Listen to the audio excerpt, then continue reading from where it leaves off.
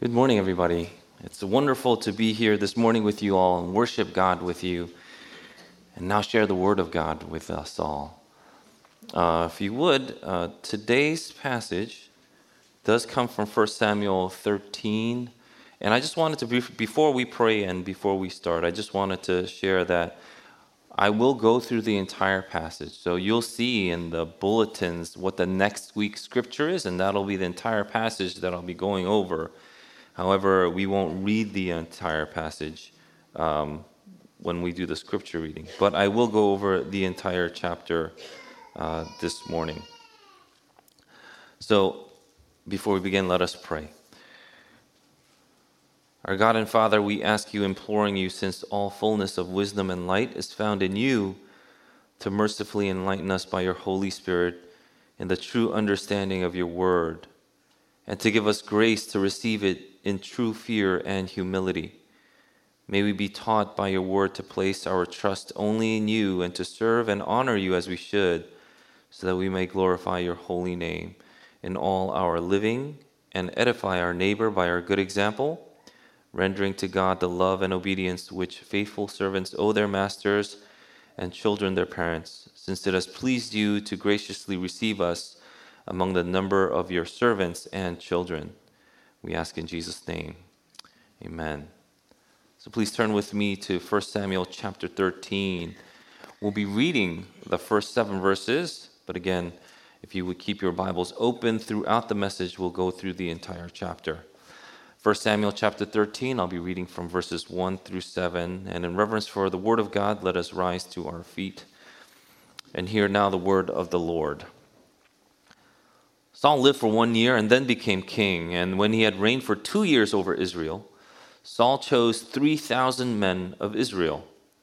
2,000 were with Saul in Michmash and the hill country of Bethel, and 1,000 were with Jonathan in Gibeah of Benjamin. The rest of the people he sent home, every man to his tent. Jonathan defeated the garrison of the Philistines that was at Geba, and the Philistines heard of it. And Saul blew the trumpet throughout all the land, saying, "Let the Hebrews hear." And all Israel heard it, said that Saul had defeated the garrison of the Philistines, and also that Israel had become a stench to the Philistines. And the people were called out to join Saul at Gilgal. And the Philistines mustered to fight with Israel 30,000 chariots and 6,000 horsemen, and troops like the sand on the seashore in multitude. They came up and encamped in Michmash to the east of Bethaven. When the men of Israel saw that they were in trouble, for the people were hard pressed, the people hid themselves in caves and in holes and in rocks and in tombs and in cisterns. And some Hebrews crossed the fords of the Jordan to the land of Gad and Gilead. Saul was still at Gilgal, and all the people followed him, trembling. My friends, this is the inerrant, infallible word of the Lord.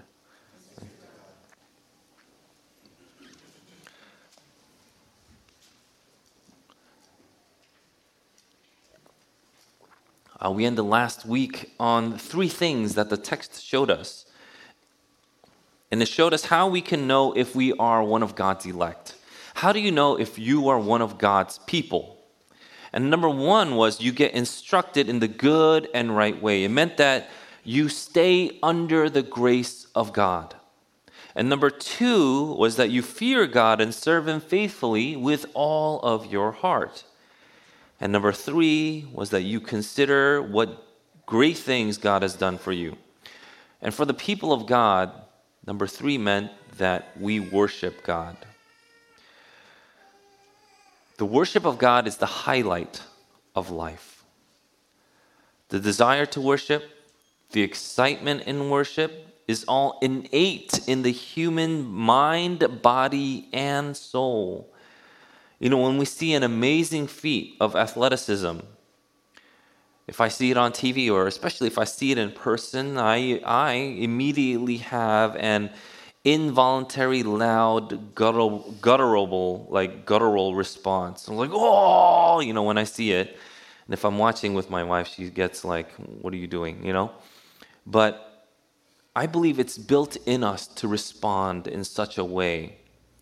And the reason why Sunday worship, and the reason why is that Sunday worship is we get to open the scriptures and we get to see the amazing works of God and what He has done to save His people. And with each turn of the page, from chapter to chapter, verse by verse, the people of God get to see and hear the Word of God being proclaimed. And with each turn, it's as if we would be also turning a gem under the light to see the reflection in almost a new but beautiful way. And the people of God are those that, although once couldn't see, now see.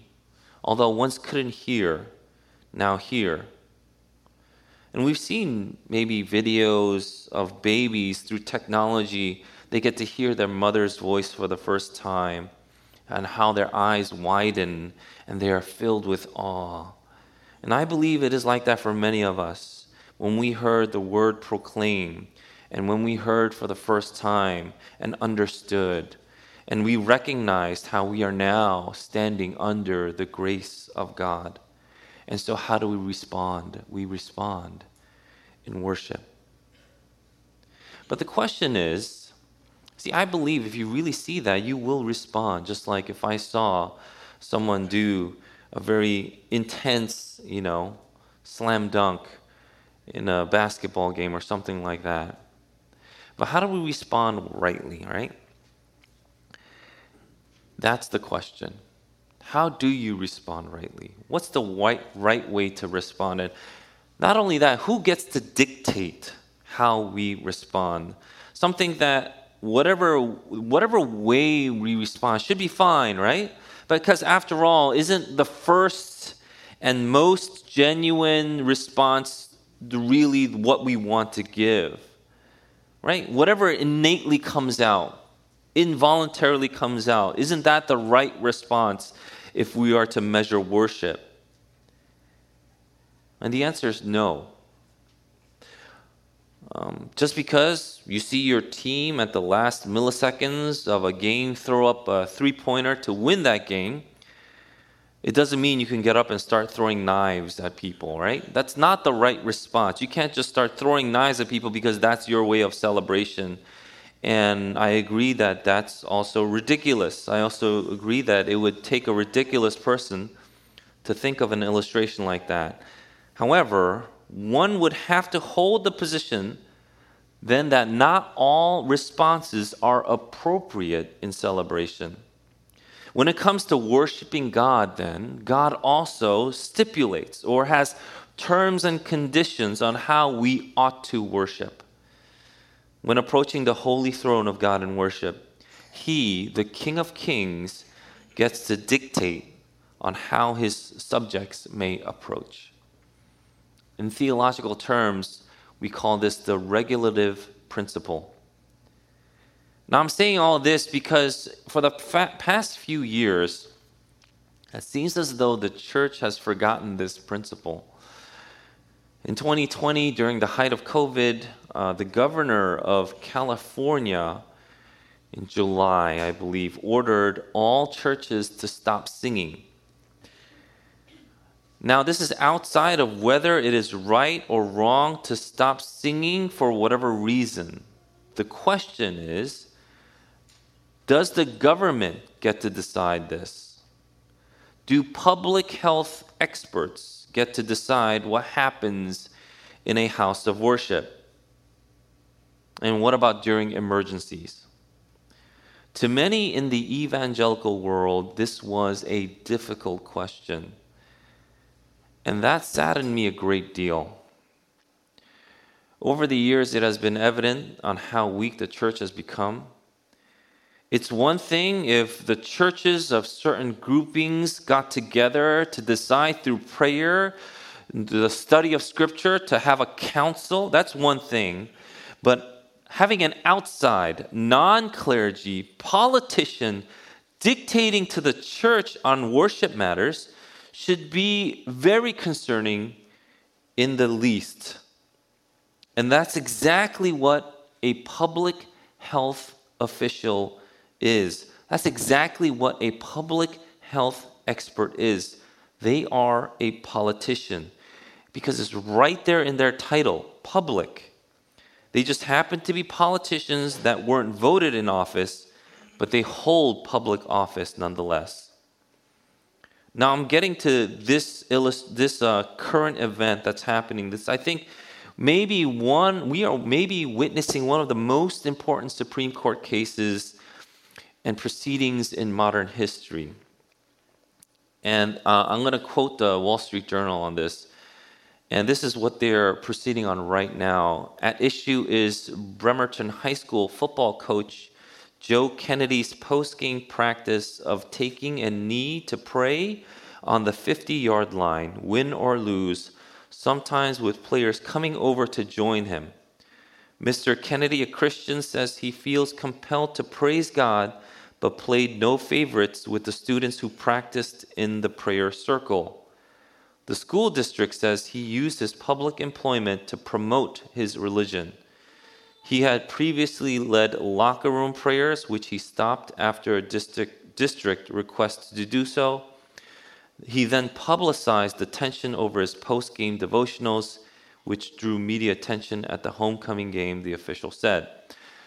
Coach Joe Kennedy actually wrote an op-ed for the Wall Street Journal addressing this as well. And this is what he wrote. The Bremerton High School athletic director seemed sure that my experience training Marines to work as a team was all the qualification I needed to be a football coach. As I weighed the opportunity, I caught the movie Facing the Giants. If you don't know what Facing the Giants is, it's like this Christian movie, I believe was made in 2006. And it's about football. But he saw this movie Facing the Giants, and I'm going to continue on quoting what he wrote in the op-ed. It seemed an answer from God. I committed to coaching football and promised God that I would take a knee by myself in quiet prayer at the 50-yard line following every game, win or lose. Over the years, my prayers developed into motivational talks in which I led players who chose to join me in prayer. When the school district eventually told me to stop doing that, I did. My commitment with God didn't involve others. I was only to pray by myself at the 50-yard line after each game. But then the school district got lawyers involved, and they kept shifting the goalposts every time I complied. Eventually, they said I had to refrain from any, quote, demonstrative religious activity, unquote, visible to the students or the public. They suggested, now this is good, this is what they suggested, okay? They suggested instead I walk across the field, up the stairs, across a practice field, into the main school building, down the hall, and into the janitor's office if I wanted to pray after games. So this is the current proceedings that are happening in the Supreme Court. On hearing this, though, some might respond, and some have responded, there should be a separation of church and state. A separation of church and state. And I'll mention this again, but the separation of church and state, first of all, isn't in the Constitution. And secondly, the separation of church and state wasn't meant to completely divorce the church from the state. As if you went to the public square, you had to put your religion aside and then go in. But somehow, we have all been convinced that that's what it means and that it is a good thing that we do so. You know, Thomas Jefferson argued that the First Amendment prohibited the federal chief magistrate from issuing religious proclamations of any kind, explaining that the federal government should not intermeddle with doctrines, disciplines, or exercises of religious institutions. You know, that meant that the government has no authority over the church when it comes to how we worship. And it's not the founding fathers that gives the church that authority to worship either. Jefferson just doesn't have magically this authority to dictate this. It is the head of all magistrates, the one that gives all the political leaders of the world their authority. He gets to decide and dictate how we worship. Jesus Christ, after having died to atone for our sins, was raised again to life and in his resurrected body, he would go to his disciples and say to them, "All authority in heaven and on earth has been given to me." The disciples, understanding this and knowing this, would answer their local magistrate in Acts 5 by saying, "We must obey God rather than men." But is this how Christians have been responding to the again erroneous grasp of the separation of church and state? Do you check your religion at the door before going into your workplace or any other public sphere? And if you do, under whose authority do you do this? And so the major theme of this passage will be on this topic: under whose authority? Chapters 13 and 14 are connected, although we're only going to go through chapter 13 this morning. But chapter 13 does not stand on its own, but both chapter 13 and 14 of 1 Samuel constitute one narrative. But because chapter 13 bears such significant weight in its own right, I want to go over chapter 13 today and finish with 14 on the following week, God willing. So the three quick points that I have for this chapter is the clue, the stain, and the aftermath. The clue, the stain, and the aftermath. First, the clue. This is from verses 1 to 7. Now, this clue, C-L-U-E, will fully blossom in chapter 14, what it points to. But here we begin to see the beginning of Saul's rule and reign. You have to remember how Saul got here was incredible. It was amazing. It was no doubt led by God. Impeccable. But this is how we start. And starting from verse 2, this is how you would see Saul taking reign as king, as a political leader. And starting from verse 2, we see that Saul would take two companies. Each company numbered about 1,000 soldiers. So Saul would take two companies, and his son Jonathan takes one. Even though it doesn't say here that Jonathan is Saul's son, we know that he is because of verse 16. There was a garrison of Philistines at Geba, and Jonathan took his army, and he defeated them there. Afterwards, Saul blows his trumpet, saying, "Let the Hebrews hear." Hear what? Hear that Saul had defeated the garrison of the Philistines, and also that Israel had become a stench to the Philistines. And here you might think, wait, what? If you're carefully reading this, you would take a step back. Like, wait, what's going on? That's like saying, I'm just going to pick two random names. It's like saying a man named Sam, right, would take a group of 30 people to hand out food, let's say, in a church ministry. But Sam takes 20 people and he gives 10 people to another random name, Brian. Let's say a man named Brian. And Brian, with his crew of 10 people, hands out the food to everybody, okay? And in the church announcements, it says that Sam handed out all the food and that everybody loves Sam.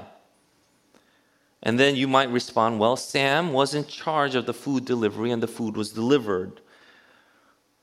So I guess he gets the credit. And then you would respond, yes, but while technically true, there seems to be something amiss. In the very least, one might wonder, then does Brian's success point to some deficiency in Sam?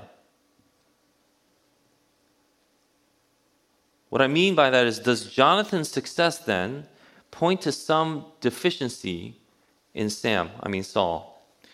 Because it turns out that Michmash, where Saul was, where he brought two companies, where they were stationed, it actually wasn't far from Geba at all. In fact, scholars put it that Michmash was closer to Geba than Jonathan was closer to Geba from where he was.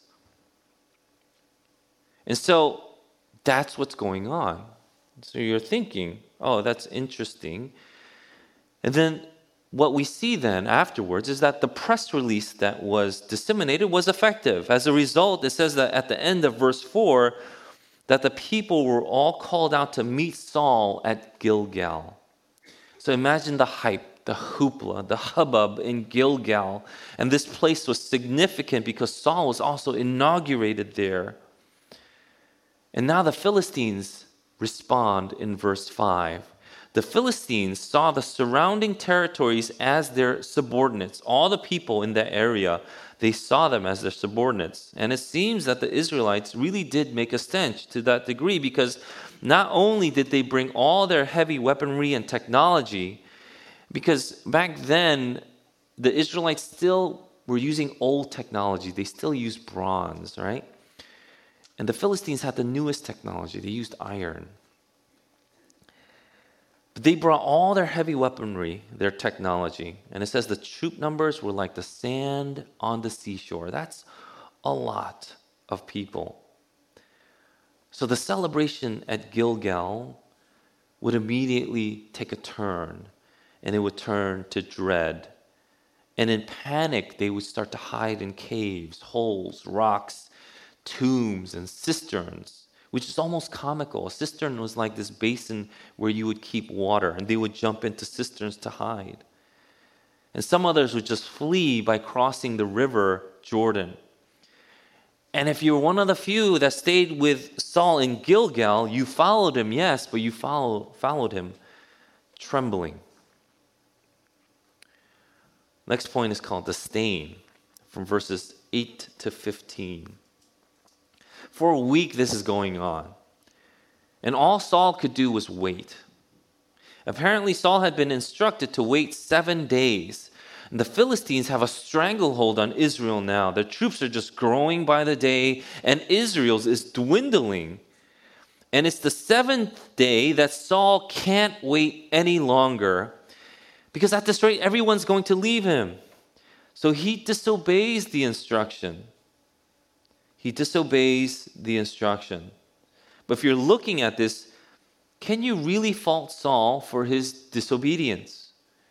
And isn't he penalized for something what's seemingly small in a very severe way?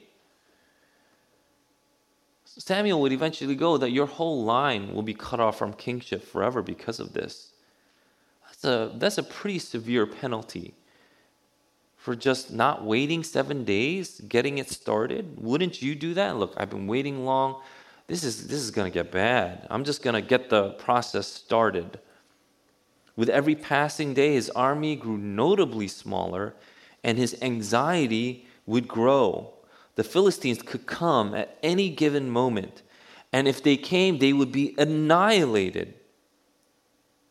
Instead of this censure, how about some empathy, Samuel? How about maybe even some mercy? And I think we can empathize and sympathize with Saul, at least a little bit, right? Because we all have that tendency, don't we? We say things like, I sinned. How about a little empathy, God?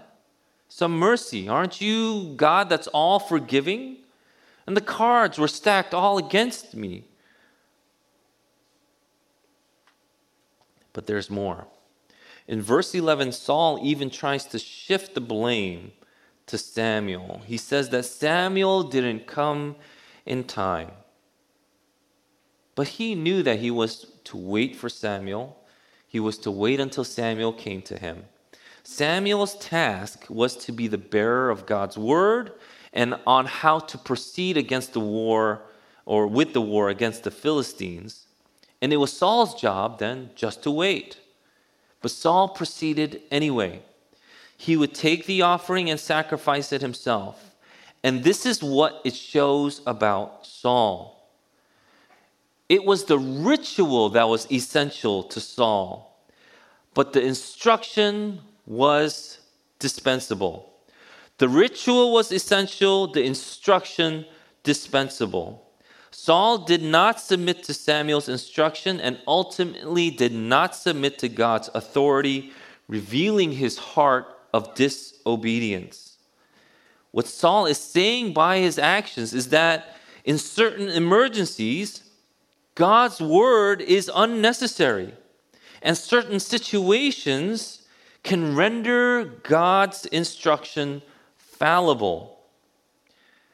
That means when push comes to shove, you, not God, it's you that are the ultimate decision maker for your life.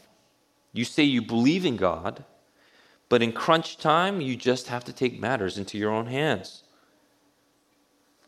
By disobeying the King of Kings' decrees, Saul is charged with disobedience, and the punishment is that he would not enjoy an ongoing dynasty of kings from his lineage. God doesn't reject Saul himself just yet. That will come in the later chapters. But here we see that there is an even sadder outcome than what has happened because of Saul's disobedience, than the cutting off of his lineage. Samuel leaves Gilgal, and it says the rest of the people went up to meet with Saul. So what it's showing is Samuel and Saul separate here. And you might wonder why it seems so harsh. And this is a time where I believe today, in modern day society, this is a time where we are so entitled that we think that we always deserve a second chance. We may get a second chance, but that is purely because of God's grace. I'm afraid we can get to a point where we start to believe now that we deserve God's grace. I deserve a second chance because I really tried. And the question is, by whose standard, though, did you really try? By whose standards do you really deserve a second chance? And many times I believe the answer really is by your own personal standards. By your standards, you really tried. By your standards, you gave it your best shot. By your standards, you did right. And so if something bad happens, then it was Samuel's fault. It's someone else's fault that this happened to me, God. If only it wasn't for Samuel being late. Again, I ask, who gets to set the standards? Is it you? We've become intoxicated with this idea now that we must speak our truth. I must speak my truth. It implies then that there can be more than one truth, which in turn implies that there is no truth. And your like truth may be that the moon is a ball of green cheese. And another person's truth could be that the moon is actually made of metallic iron. But only one of you are right. Either that or both of you are wrong. But both of you can't be right. That's the law of non-contradiction.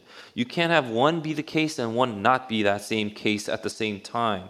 That means you can't say that this cup is black, but this cup isn't black at the same time. It's either one or the other. And so we are now currently in a place where we can have our own truths, and that it's important that we speak our own truths. This is absolutely not the case. This only amounts to gibberish, where words and definitions don't mean anything anymore.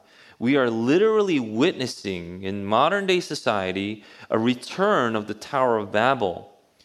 If up means down and down means up, you can't do anything with one another. And eventually we all split and go our own way, and society will break down. Who gets to set the standards? Who gets to set the standards for all of life? Not just these worship halls. Who gets to set the standards for life?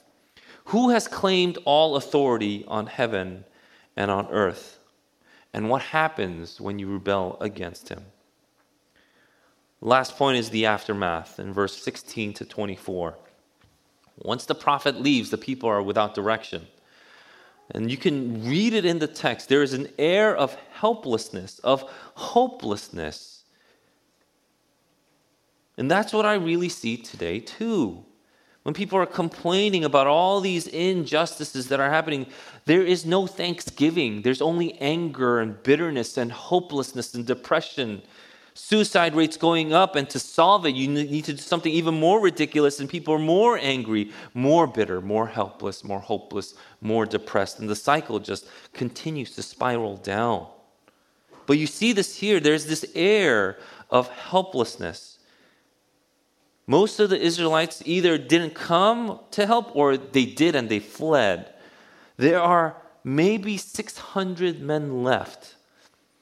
And with everyone hiding or everyone that's ran away, there's no defense for the Philistine raiders that come and just pillage and loot whatever they want. They came in with signs, perhaps, that said, fiery but peaceful, and no one could stop them.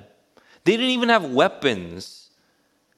You had to travel to get a weapon then. You had to travel to Philistine territory to even sharpen a farm tool. And that's how the Philistines really were, they were really shrewd in their dealings with their neighbors.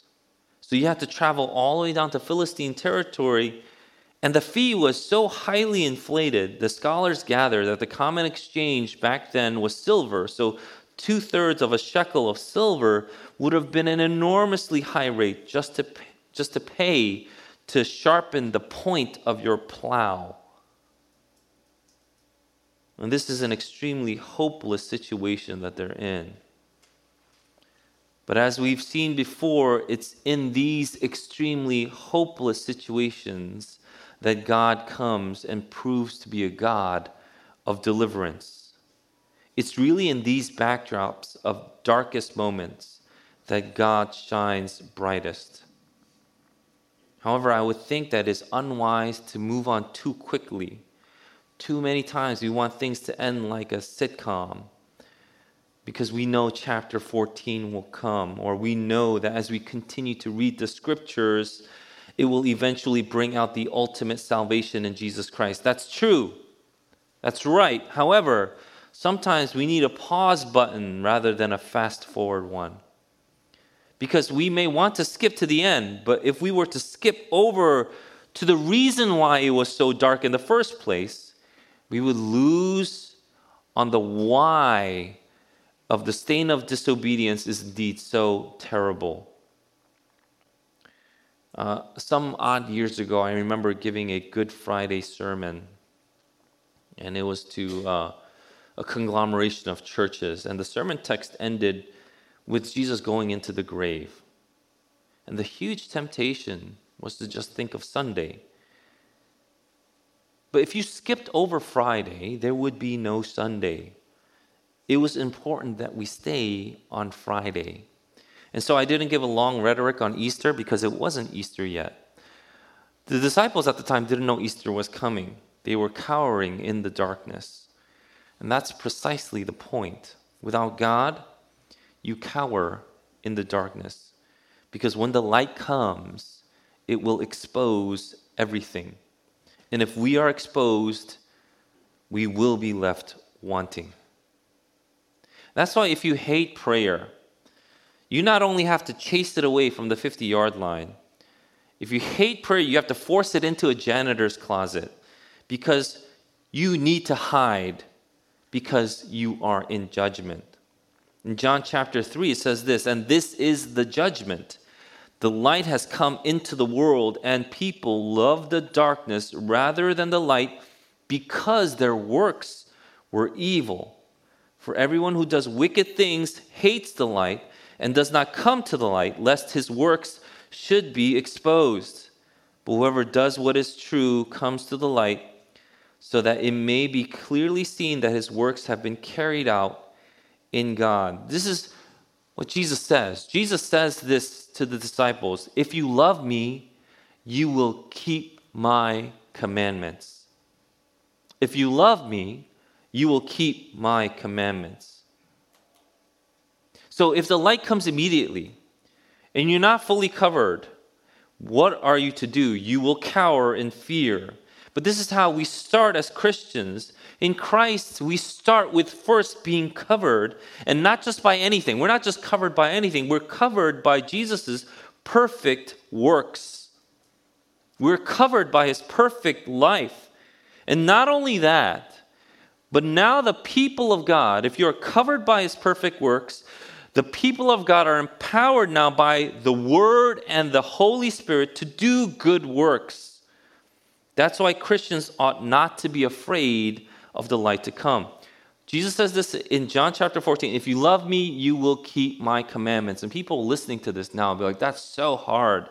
It's so hard. Do you understand, Puge? It's 2022. There are so many temptations. Temptation is one click away, one step away, one move away, and I can't handle it all. And when I hear something like, if you love me, you will keep my commandments, my heart is shaken. Because how am I supposed to keep your commandments when it seems so difficult? That's how dark of a time we are in. It's so hard to keep God's commandments. The enemies are like the sand on the seashore. They're surrounding you. Like, what do you do? And when Jesus goes, if you love me, you will keep my commandments, how do we respond? We respond by completely falling at the mercy of God. That's how we respond. Knowing that we are covered, not just by his perfect works, but that we will be empowered by the Spirit, we move on in that faith. Jesus continues on after saying, if you love me, you will keep my commandments, by saying this, if you love me, you will keep my commandments, and I will ask the Father, and he will give you another helper. Notice this. Jesus, the perfect advocate, the perfect substitution, the perfect Son of God, will ask the Father. Will the Father deny him? Absolutely not. And so what he says he will do, and this is what Jesus says the Father will do, he will give you another helper to be with you forever, even the Spirit of truth. This is how we know what is right and wrong.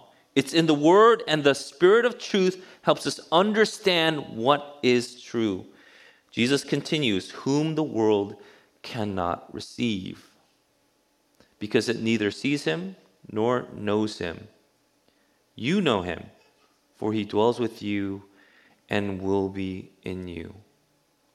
This is the promise that we have from our Lord and Savior. He's the King of kings and Lord of lords. He's the one that says, if you love me, you will keep my commandments, and I will ask the Father, and he will give you the ultimate helper to be with you forever.